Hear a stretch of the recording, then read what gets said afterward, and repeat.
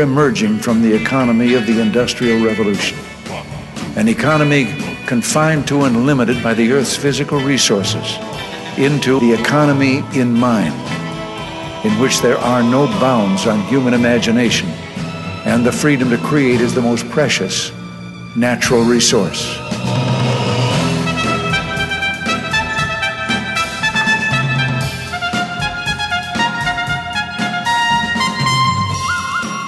Welcome to the Soul of Enterprise, Business in the Knowledge Economy, sponsored by Sage, energizing business builders around the world through the imagination of our people and the power of technology.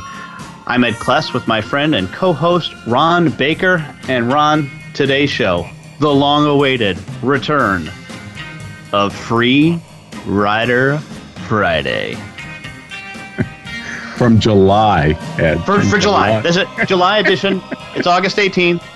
This is the July edition of Free Rider Friday. Just so you know, we had a series of snafus and situations that caused us to have to shift around the schedule a bit, and then the flood in Arizona caused us to delay even further. But rest assured, Soul of Enterprise fans, this is the first of a double dose of Free Rider Friday. This is our July edition, and then next week we will actually do our August edition. Yeah, so we'll be caught up. Yeah. So I know that we talked a little bit about this on previous, but you know the stack of stuff is so bursting here, Ron. And I'm going to go way back to something that I found the evening after our previous Free Rider Friday show. Okay. So this is I found this on June 30th, unfortunately, after we had gone to finished up our show. And you know, you tell this great story. I think we did tell it on one of the shows with in Toronto. You talked a bit about the fact that the George Will had this great story about the two cars, and there were only two cars in Ohio. And what was it, like 1898 or something? 1890. Yeah, it's the 1890 theory of history of Ohio or something like that. Forget exactly what he calls it, but yeah. Right. So that and the long and short is there were only two automobiles in Ohio in this year in 1890, and sure enough, they were engaged in a car accident. They collided. Yeah. Right. So that's the deal. So this is related to that. And I had heard about this a couple of years ago, but recently really saw a number of articles reference to this. Although there's nothing been written new on it, but I'm fascinated by this. Do you know that the first ever urban planning conference was held in New York City in 1898? Right? Okay. And they brought in all of these experts from all around the world, all of the great cities around the world, London, Paris. Were represented, I'm sure, Philadelphia, Boston, maybe probably even Washington, D.C. were all represented at this conference. It was considered to be the first ever urban planning conference. And the number one subject, Ron, at this conference, you want to take a stab at what it is? Horses? Horse manure, actually. Horse manure, yeah. Horse manure, yeah. Very close. Like that was the big thing. And the experts all agreed that the conference was scheduled for like 10 days. They left in 3. They wrapped it up, right? It was like, nope, no reason for us to continue the conversation after 3 days. They had decided that without question, in 100 years, all of the great cities would be gone, would be lost forever to time, right? And it was most likely begin to happen 50 years hence. So this would be by 1948, all of the great cities would rapidly be disintegrating, and without question, by 1998 there would be no cities left. And the rationale, of course, for this is that with the increasing number of horses that were needed, the pile of manure would be 3 feet high, 30 feet high, whatever number you want to throw. And this is the key. 100% of the experts agreed. Not 97, Ron. 100%. 100% of the experts agreed. I want to know when we're going to stop listening to these people. Well, clearly we're not, right? And I just think that this is a truly fantastic story and a great example of this rule of experts and how it is completely in line with our thinking about, listen, the economics and the study of the creation of value and the creation of wealth the future planners can never take into account the surprise that is human ingenuity, right, and innovation. They couldn't see a car coming. They couldn't see it, right? And clearly there were some automobiles around at the time, because I think the first automobiles, or horseless carriages as they were called, appeared in the late 1880s. Yeah, right. I think it's Daimler-Benz. Mm-hmm. And they still, even though the technology existed, they still couldn't put those two things together. Not that I would expect them to, by the way. Right? Not that I would expect them to. I'm not faulting these experts for not seeing it. What I am, faulting them for seeing, or what I am faulting is us continuing to believe this story that when the experts agree, we know what's going to happen. Right. Especially when all they can do is extrapolate, the past trend line. And, if the extrapolation is unsustainable, it's going to stop. Mm-hmm. Something's going to replace it. New technology, new resource, whatever. I mean, God, this is the story of life, mm-hmm. of civilization. And we just keep buying into these experts because there's a consensus. Well, you know what? Science is not based on consensus. It's based on dissent. Mm-hmm. And like you say, creativity always takes us by surprise.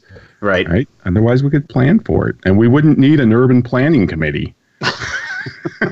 You could just sit down and, do this by computer or something.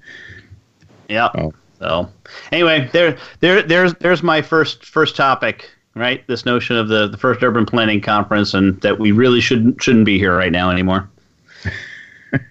Excellent. Well, Ed, I got one, and this goes back to May. I actually drew from the bottom of my stack today, so I'd be more into the July stuff. And actually, one of our colleagues, Matthew Burgess from Brisbane, also emailed me about this. It was a briefing in The Economist called "Fuel of the Future," and it's from their May 6th issue. And they were basically equating oil refinery and data centers have much in common. They're both crucial feedstocks to the new world economy, right? And they say in there by 2025, not far away, data every year will reach 180 zettabytes. That's 180 followed by 21 zeros, just to be clear. It would take 450 million years to pump through a broadband connection. Oracle says data will be the ultimate, and this is interesting, the ultimate externality. We will generate data from whatever we do. So Google, will be able to target ads better and use for AI, obviously, and cognitive services. Tesla has 1.3 billion miles worth of driving data, way more than Alphabet's Waymo, which is mm-hmm. their self-driving car division. And what's interesting about data compared to oil are the differences. Flows of data are not necessarily a commodity because each stream is different. So they're not fungible. And unlike oil, it's a non-rival asset, right? It can be used different places at different times. It's easily used for other purposes than those that you originally agreed upon. And this adds great confusion over to who owns it, right? Take the driverless car. Who owns the data? The census makers? The owner? The passenger? Right? The automobile manufacturer, the software engineers, all of that. So we're only starting to develop pricing methodologies for who owns data. And of course, this, what The Economist is basically saying is without a pricing mechanism, this is going to be an underdeveloped market. And they cite Caesars Entertainment, which ended up, Harrah's, I think, bought them out. But when they filed bankruptcy in 2015, their most valuable asset and what Harrah's ended up buying was data on 45 million customers, right? The gamblers, the gambling loyalty program, basically. Right. And so the goal here is, do we need a personal data account that we can all, buy and sell and manage personally? We haven't done it yet. We tend to give it away. Nobody really knows what our data is worth. What's our Amazon search worth? What's our eBay searches worth, or Google searches, or any of that?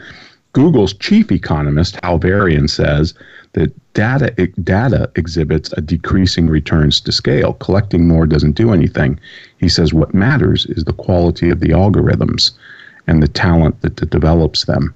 So he says Google's success is tied it's not about recipes. It is about recipes, not the ingredients.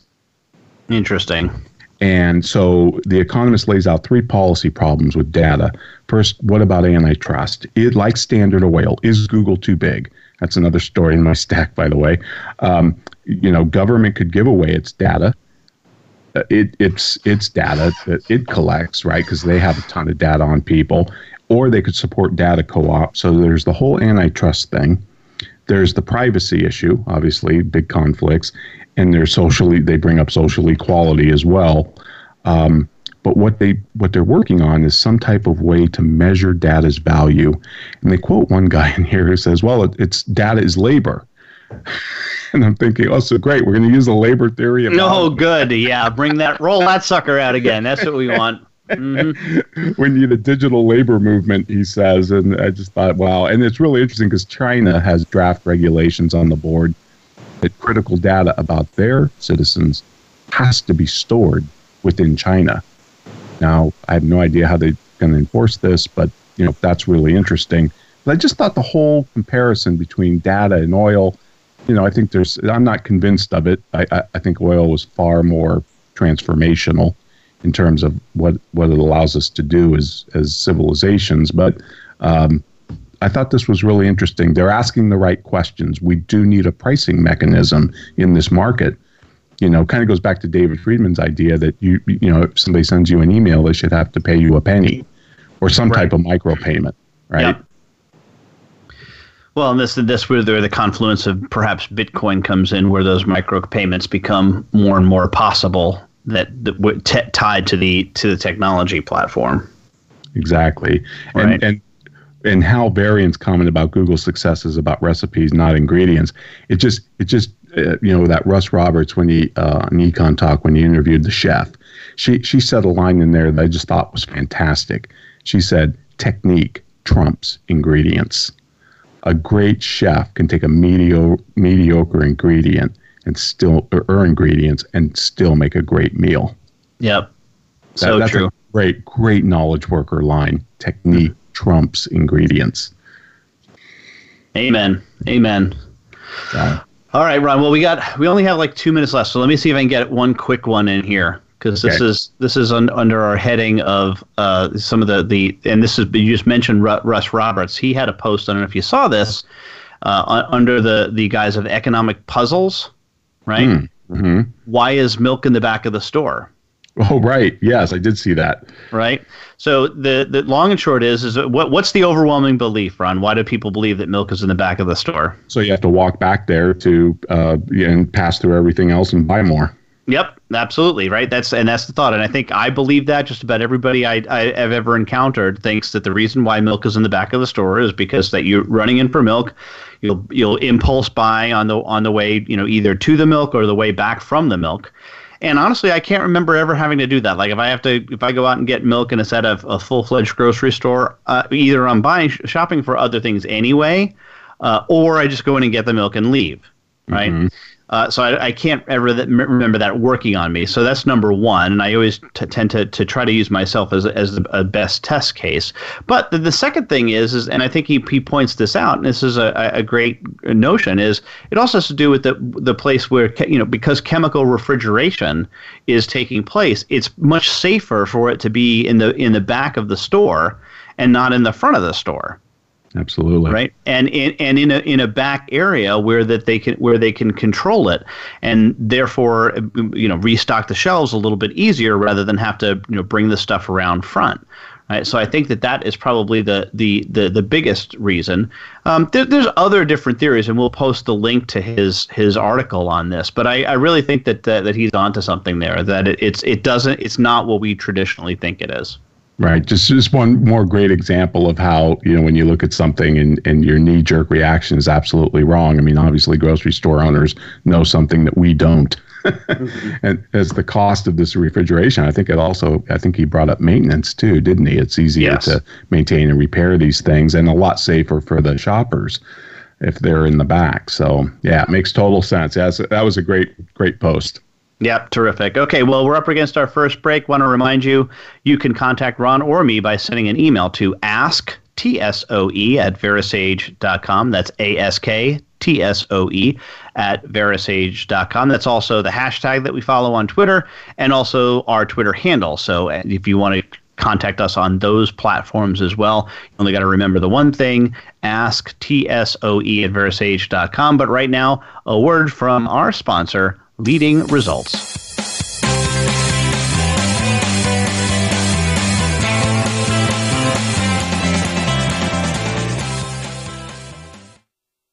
Become our friend on Facebook. Post your thoughts about our shows and network on our timeline. Visit facebook.com/Voice America. Is your website just a brochure, or is it your best salesperson? If your site is not the best lead generation tool you have, we should talk. We are Leading Results. We build websites and marketing programs that impact your bottom line. Using HubSpot or WordPress, we'll create a website and supporting marketing program that gets your business found, converts web visitors to leads, and provides clear tracking on what is and is not working. Learn about our team and approach to your success. Visit leadingresults.com/TSOE to find out more. Have you ever read a book that changed your life? I sure have. But have you ever read a book where the foreword changed your life? Me neither. Hello, I'm Greg Kite. I wrote the foreword to Ron Baker and Ed Kless's new ebook, The Soul of Enterprise, Dialogues on Business and the Knowledge Economy. The value of this book is found entirely in its foreword. So when you buy it, think of it as buying the foreword and getting the rest of the book for free. Available now for download exclusively on Amazon.com. We're always talking business. Talk to an expert. Call now toll free 866-472-5790. That's 866-472-5790. Voice America Business Network.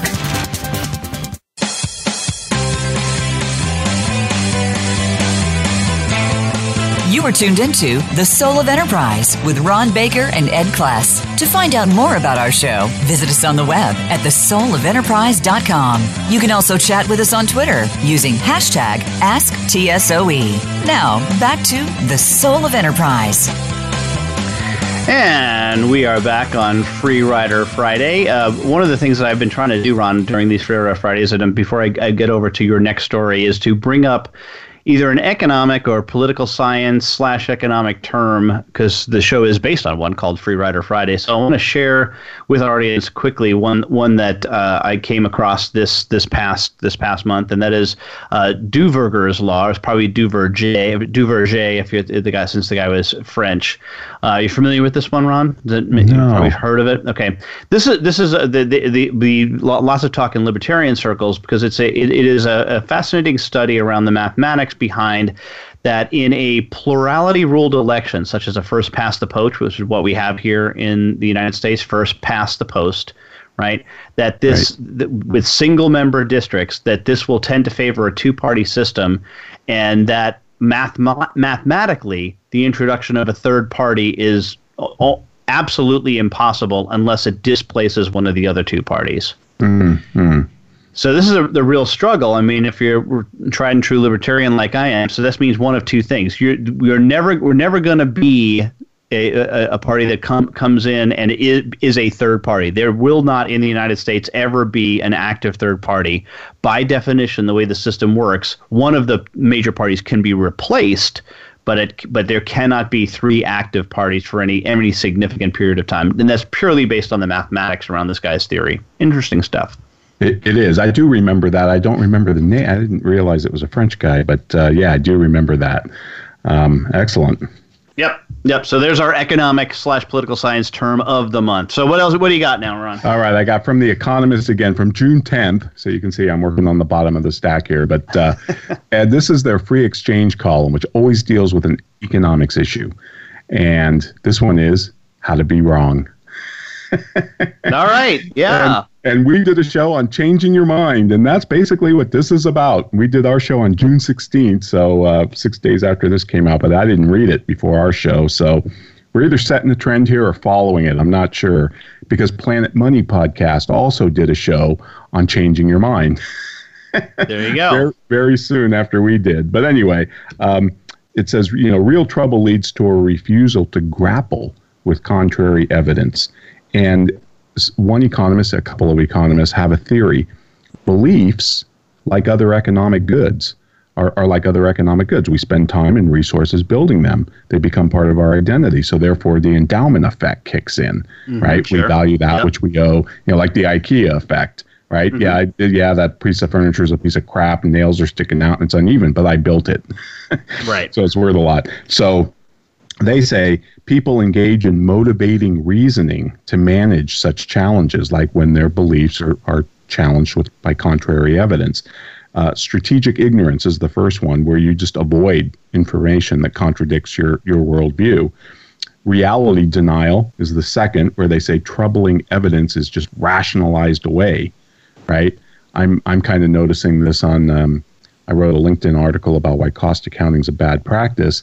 And, some people are spitting back that, well, you need some form of cost accounting.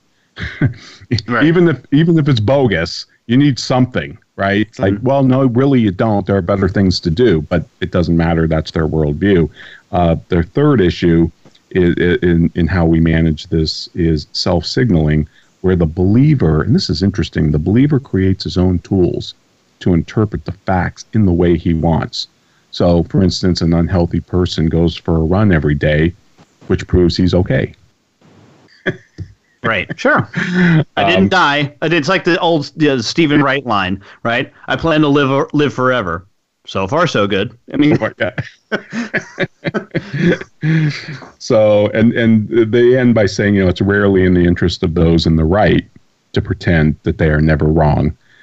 And that's why I think this is just such a fascinating topic. The whole what have you changed your mind on? And more I'm hearing people talk about this. We were just talking earlier today about Nassim Taleb's interview with Russ Roberts on Econ Talk, and he talks about some significant issues where he's changed his mind. Mm-hmm. And it's that's important.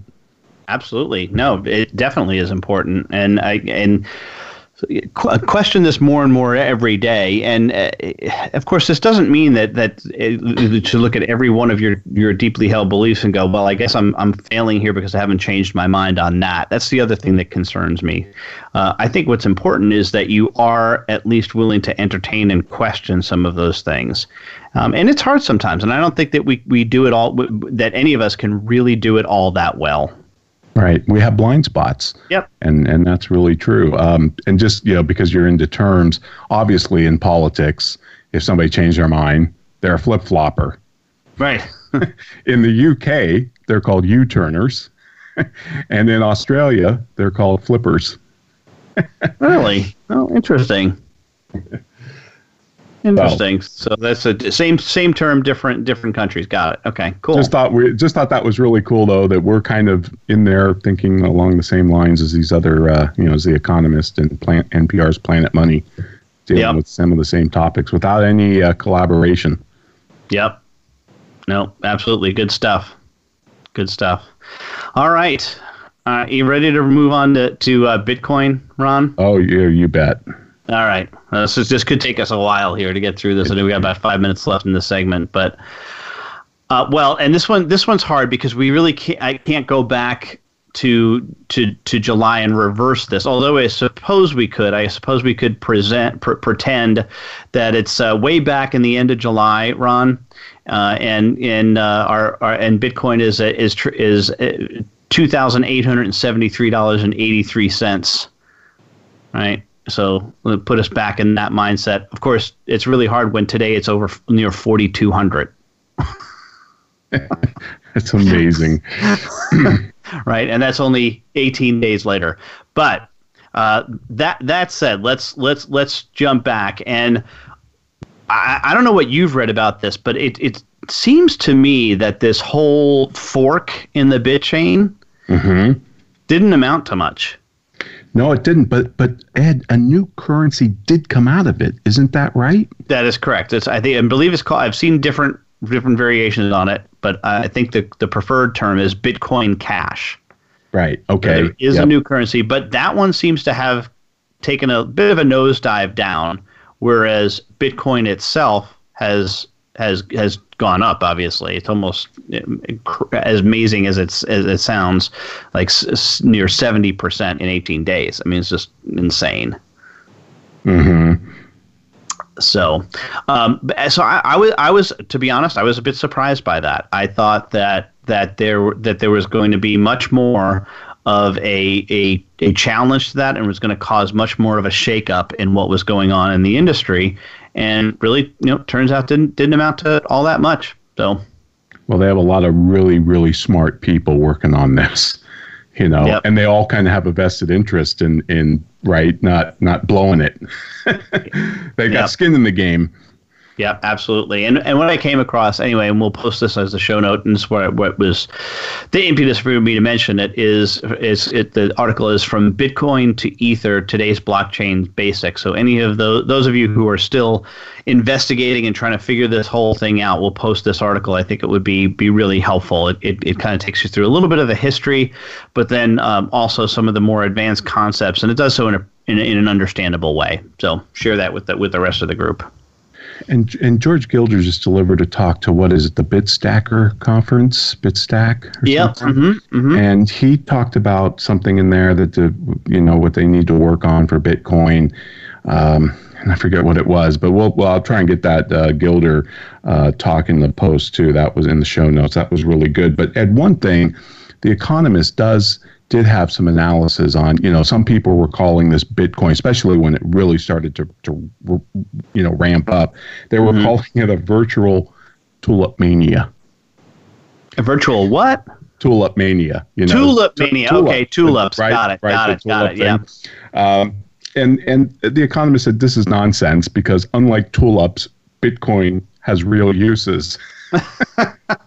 I think what we're seeing, and Gilder kind of refers this in his talk, but a global platform such as the internet needs a global currency.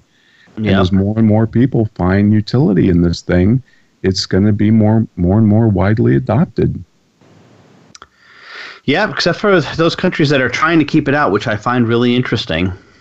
It's what's in my Bitcoin stack, Ed, is all about the regulations, the SEC, the IRS. I mean, they are trying to, tack on 1920s, 30s regulation onto this thing, and it's not going to work. No. They don't understand the technology. No. But they could significantly slow it down. Yeah, and I do have briefly, and we'll go to break after this, but I do have a briefly one, and I think this died in the Senate, but there was a Senate bill, Senate Bill 1241, that was deterring individuals from entering, I love this one, entering individuals in the United States from bringing with them undeclared assets in the form of Bitcoin. Okay, so let's process this through a little bit, right? This bill basically said that you can't bring in a digital currency.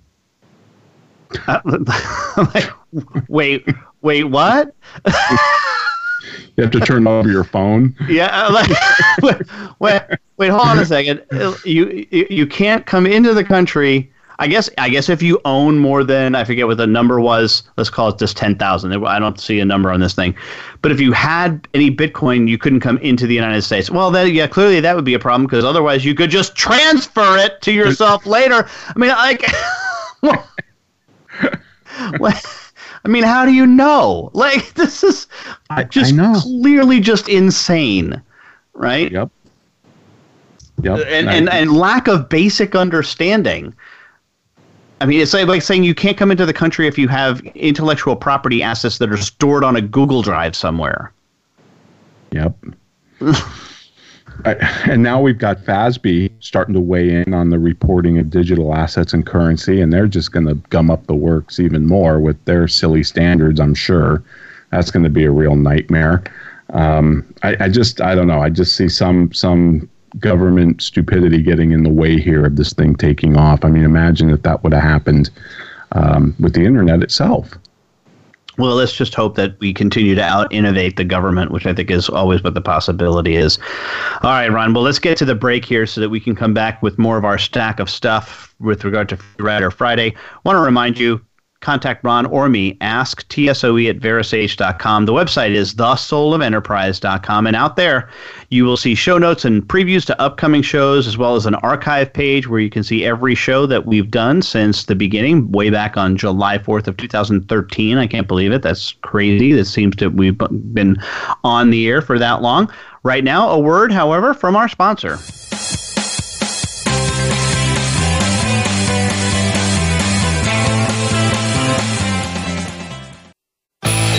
The future of online TV is here. View exclusive content from your favorite talk radio hosts and new programs that you can't see anywhere else. Visit voiceamerica.tv today. Have you ever read a book that changed your life? I sure have. But have you ever read a book where the foreword changed your life? Me neither. Hello, I'm Greg Kite. I wrote the foreword to Ron Baker and Ed Kless's new ebook, The Soul of Enterprise, Dialogues on Business and the Knowledge Economy. The value of this book is found entirely in its foreword. So when you buy it, think of it as buying the foreword and getting the rest of the book for free. Available now for download exclusively on Amazon.com.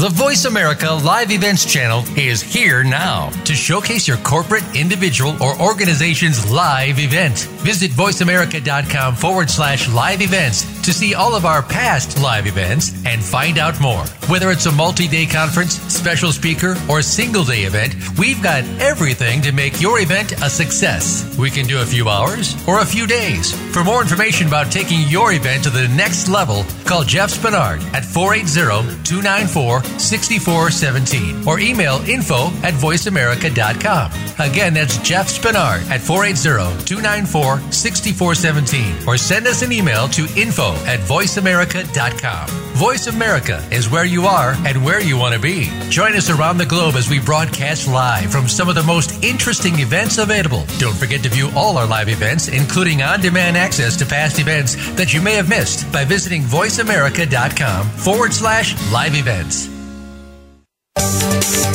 From the boardroom to you, Voice America Business Network.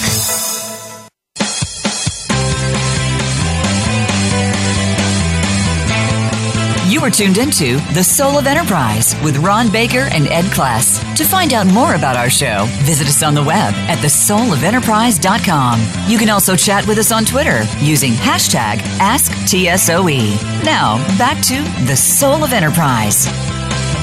Welcome back, everybody. We're doing Free Rider Friday from July, so catching up here. But Ed, I got one that just totally disturbs me. This is, again, from The Economist, called Not So Frugal, FROOGLE, from July 1st, 2017. Okay, I see where we're going here. Yep. Marguerite Vestager, and I don't care if that's how you pronounce it, could care less. She's the EU Competition Commissioner. She fined Google $2.4 billion with a B dollars, which is a record in Europe, and from what I can find, it's a record in the USA as well as an antitrust penalty for abusing its monopoly. $2.7 billion fine. Now, Google's obviously appealing this and doesn't agree with this decision. It was primarily based on one business owner's complaint. I mean, it was, that's what kind of launched this entire investigation, who had a competing, shopping comparison site, but was finding that her results were not being listed, on the first page of the Google search. So they were obviously biasing their own search results. Google launched a price comparing shopping site in 2002 in Europe called Frugal, which they later changed to Google Shopping. Mm-hmm. And it systematically favored their own results. Now, in Europe, Google has a 90% market share. And this EU competition commissioner basically said that they were abusing their monopoly. Now, Google counter argues that, look, consumers can look up products on many other websites. Ever hear of Amazon? Yeah, hello. Ever hear of eBay? or in all the other big stores, and including the ones over there. Interestingly enough, of course, the commission does not count those as search engines in their 90% numbers. That 90% number is completely bogus. Right. And, the other thing is competition's just a click away here. I mean, let's compare this. Let's compare shopping for the best price. If that's really your goal, and it's a small subset of any population, by the way, that solely bases their decisions on the absolute lowest price. Yep. But let's just compare shopping on the web via Google or Bing. I don't care what you use. Compare that to the shoe leather that we used to expend driving around town, or plowing through newspapers, or whatever. I mean, this is just insanity. This is somebody else from the EU says, oh, we need these super flat platforms to adhere to a principle of neutrality.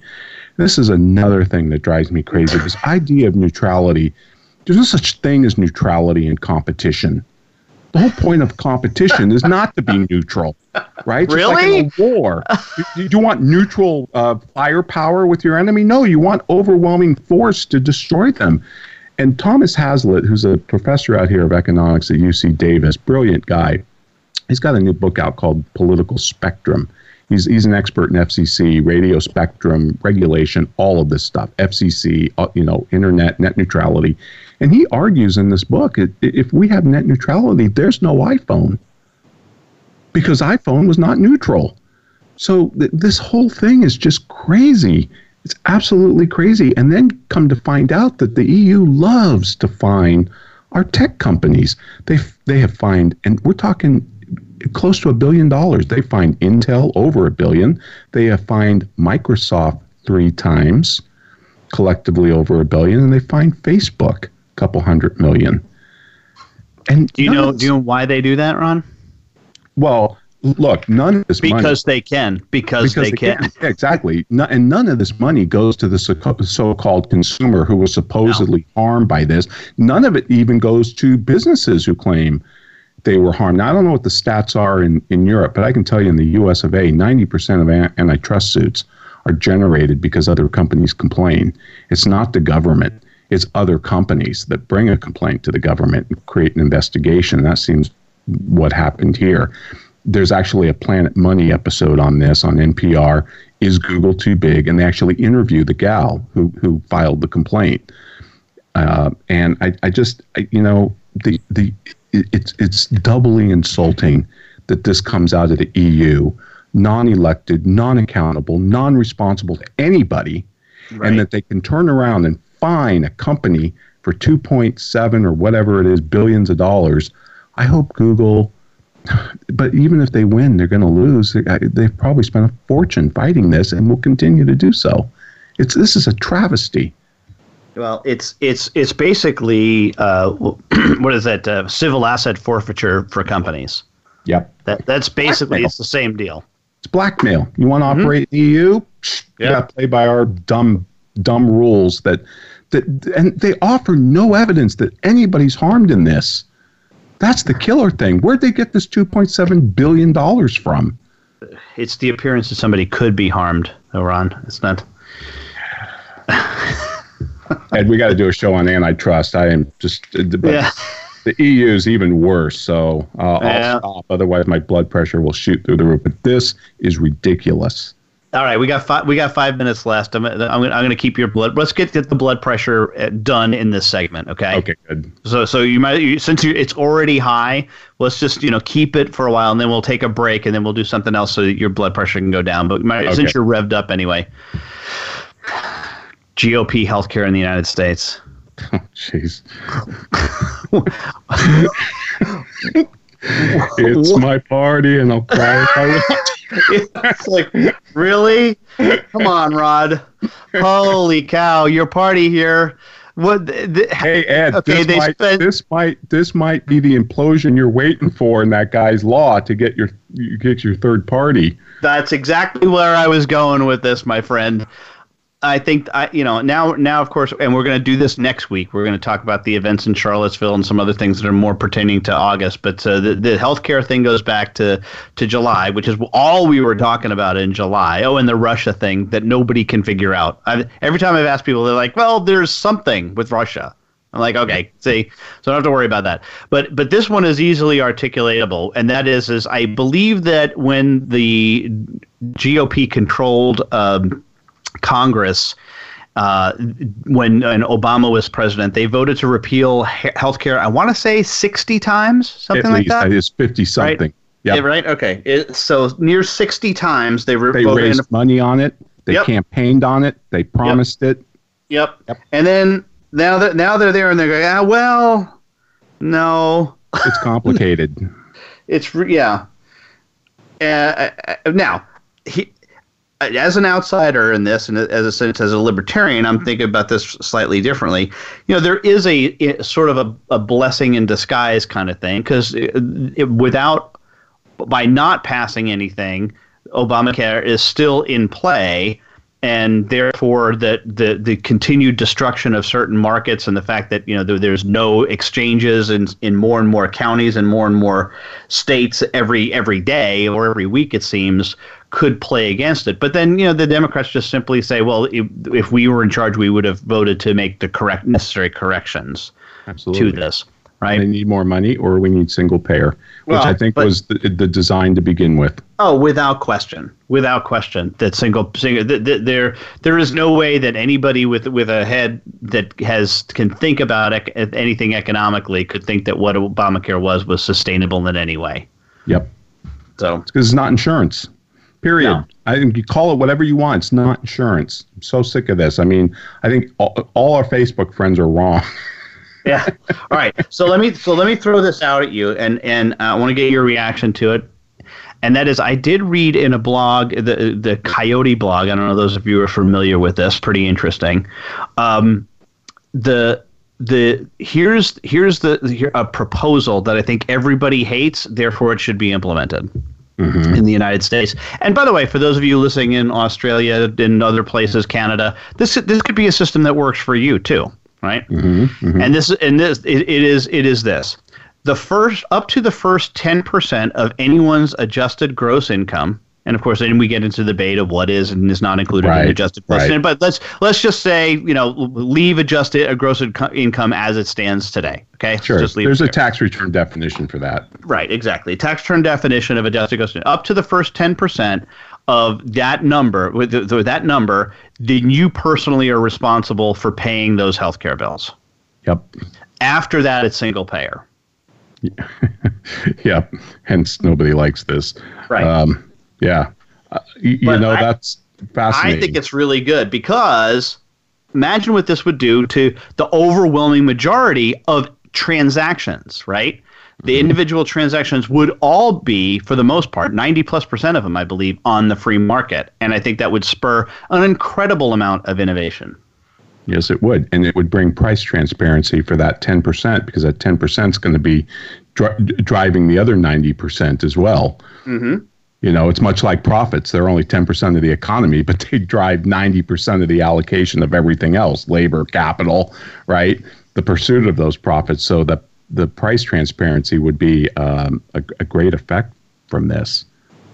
It's very similar to a health savings account, but yes. It's got that twist in it. But it's interesting. Look, it's kind of like the UBI, right? The Universal Basic Income. If we had it the way Charles Murray proposed it in his book, yeah, I'd go for it. Right. It's not a good idea. I don't like it, but it's the least bad idea. Yeah, and that's just. I'm getting so sick of always taking the least bad. I agree. But that again, that goes back to Duverger's law, and that is which also has to do with median voter theorem, is that you're going to get that's what you're going to get. Yeah. No, I totally agree. You're going to get something in the middle. So what I think this does is this certainly appeases the free marketeers, because as we talked about, the huge overwhelming amount of the transactions would appear in the free market. But it also, I think, satisfies the overwhelming majority, or I shouldn't say, the hardcore leftist Democrats are going to want single payer for everything because that's just their belief system. But honest to goodness people, if they are given the opportunity, will say, well, yeah, this is at least prevents me from a catastrophic illness wiping me out. Right. Yep. Well, this is great, Ed. We got one more segment to go, and folks, I'd like to remind you, if you'd like to contact Ed or myself and keep those emails coming, we love them and we read them all, and we even respond, as you've learned, to send emails to asktsoe@verasage.com. We will post full show notes at thesoulofenterprise.com on all the topics we talked about today. And now we want to hear from our sponsor, Sage.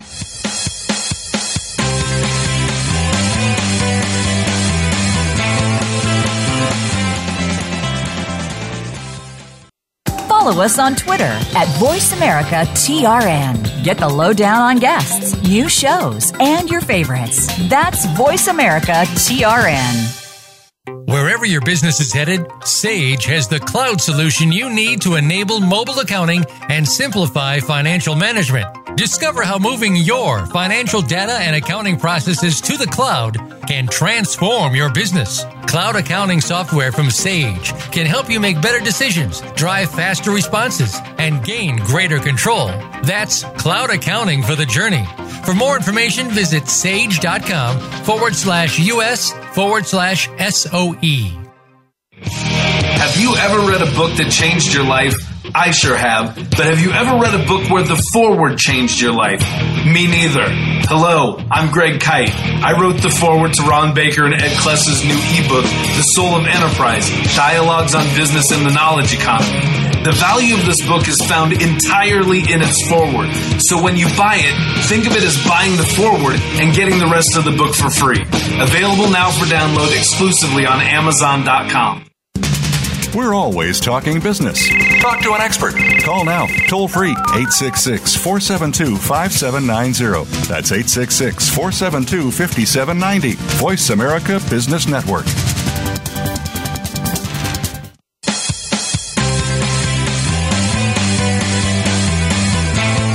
You are tuned into The Soul of Enterprise with Ron Baker and Ed Kless. To find out more about our show, visit us on the web at thesoulofenterprise.com. You can also chat with us on Twitter using hashtag AskTSOE. Now, back to The Soul of Enterprise. Well, welcome back, everybody. We're doing Free Rider Friday from July, doing some catch-up here. And Ed, on August 2nd, which was 2 days before we were scheduled to do the Free Rider show, but the Voice America station got flooded. Mm-hmm. We received a letter from a great TSOE listener, John Clemens, a CPA, who said, "Gentlemen, I really struggle when I get the response that my price is too expensive. I don't get it all that often, which tells me my pricing is okay, I think, but I wanted to see what your best responses would be to that response question. Thanks, guys, and keep up the great work." So what do you say to that, Ed? Okay, well, I would be concerned with that often, and I want to see about 10% price resistance, Ron. So I want to see actively 1 out of 10 proposals that somebody goes, "Oh my gosh, you're incredibly insane." Yeah, sticker shock. Sticker shock, right? So I'm good with that. The response that I would give, and people are not going to like this because this is very New York kind of in your face, but I would say something like, "Yep, that sounds about right." Yep. Yeah, that sounds about right. The only other thing that I have heard, and you can use a variation on this, and this was something that I heard that Zig Ziglar. I went to see Zig Ziglar one time, Ron. He's down here in Dallas. He used to teach/preach on Sundays at Prestonwood Baptist Church. Mm-hmm. And he would do a thing on business, but he told a story the one time I went to see him about the I think it was the CEO of Snap-on Tools. Mm-hmm. And the guy at Snap-on Tools had this great line about this. He said, "I would rather apologize for price once than quality 100 times." Right. Great line. Yep. That's excellent. Yep. So I would say, John, that, somewhere in your onboarding process, maybe that's your initial value conversation, in your initial conversation, just to set the expectation, kind of test the water, say something like, "Look, we're not the cheapest CPA firm in town. Should we continue?" Yeah. I found that line very effective. Also, anytime I hear that they think your price is expensive, I really don't think that's what they're saying. If you dig deep to that, what they're really saying is I don't understand the value. And it could be because we didn't have a thorough enough value conversation. Questioning is really, really important. We did a whole show on asking better questions. Ed, this I know is a big part of your consulting education is the art of consultants questioning. You got to constantly reiterate the value. I would also point out that you've got a value guarantee, that you're offering a fixed price, unlike the competition who's giving an hourly rate, which is not a price, that you use a change request policy that prevents any surprises, and that you will never do unauthorized work without first detailing scope and price and payment terms. And if you bundle in unlimited access to engagements, that is incredibly valuable. So I would reiterate those points as well. And just keep in mind that oftentimes it's not the price that's wrong, it's the customer that's wrong. Right. So that would be my advice. But great question, John. Thank you so much for writing in. And Ed, just to clear up some other admin stuff here, we got another iTunes review from C Wicker 12 on iTunes, 5-star, and he said, TSOE is in a world of its own. A true look at real-world questions and theories existing in our world today. Ed and Ron are the perfect match to keep you engaged and coming back for more every week. I highly recommend everybody to experience the Soul of Enterprise podcast. By adding this to your listening routine, you will expand and challenge the norm of our thinking in today's society. Keep up the great work, guys. Thank you so much. That was very nice. That's awesome. That made my day. So another 5-star review, Ron. Woo! Yeah. I'll take it. So Ed, another one that's kind of on the high blood pressure side, but I've calmed down. I'm not bringing it up this time. Yeah, I know. I've calmed down significantly since this, but the whole Charlie Gard. Oh boy. The little boy whose parents, Connie Yates and Chris Gard, they wanted to try an experimental treatment in the USA. That this poor little infant had this, this is a mouthful, encephalomyopathic mitochondrial DNA depletion syndrome, MDDS. 16 known cases worldwide as of this date. The British government refused the parents to take the son to the USA. The Great Ormond Street Hospital, which, by the way, where I think Paul O'Byrne got a lot of his cancer treatment. They did receive death threats, Ed. So I was kind of glad to hear that, and I'll explain that comment. I don't mean to say that that's a great thing, but I'll explain that. The parents raised 1.4 million pounds on the crowdfunding site to be able to take the child to a USA doctor. It was a doctor at Columbia University who was going to carry out an experimental treatment. And 2 congressmen actually passed legislation to expedite little Charlie's trip to the USA. But the British High Court on April 11th said no. The judge ruled the doctors to turn off life support. The parents appealed to the Court of Appeals, the Supreme Court, and the European Court of Human Rights, and they all denied the thing. Now, I was outraged at this, and I just think, I understand that adults can consent to experimental treatments, but courts can overrule in cases of children. I get that.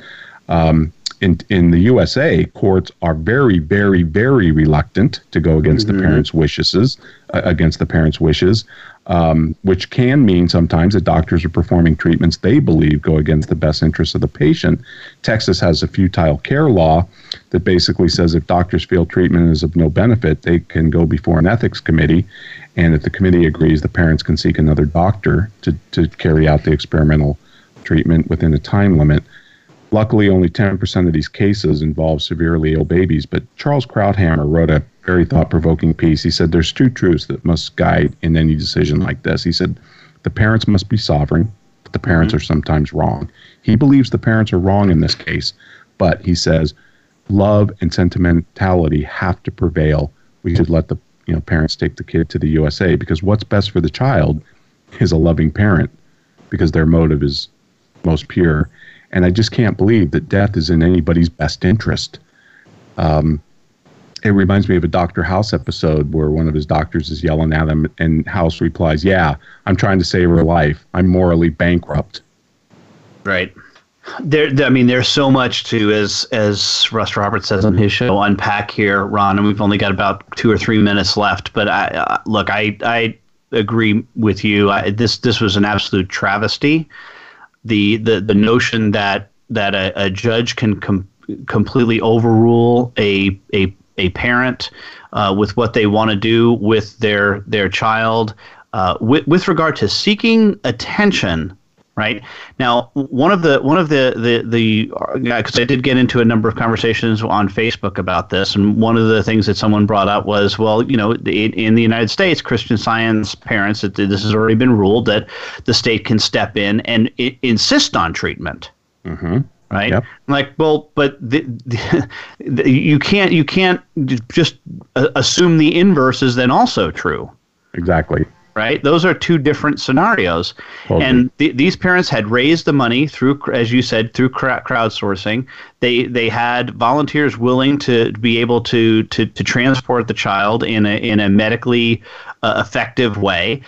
For a time, there was even a doctor in New York City who was willing to treat Charlie, but that actually went away at a certain point because of the progression of the disease. Right. I'm sorry. I just think this was absolutely wrong, and It is horrible. Yep. National Review put it best. They said that this is a horrifying precedent in the UK, and by extrapolation throughout Europe, every child belongs finally to the state. And I don't like that idea. So, Ed, what's up for next week? Well, Ron, we have another episode of Free Rider Friday, so we're ready to rock and roll. Excellent. That'll give me my blood pressure a chance to reset. All right, I'll see you in 167 hours.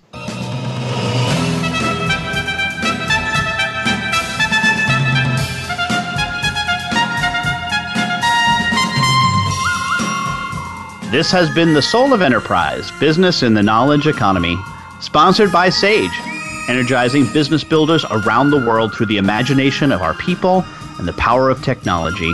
Join us next week on Friday at 4 p.m. Eastern, 1 p.m. Pacific. In the meantime, please do visit us at www.thesoulofenterprise.com.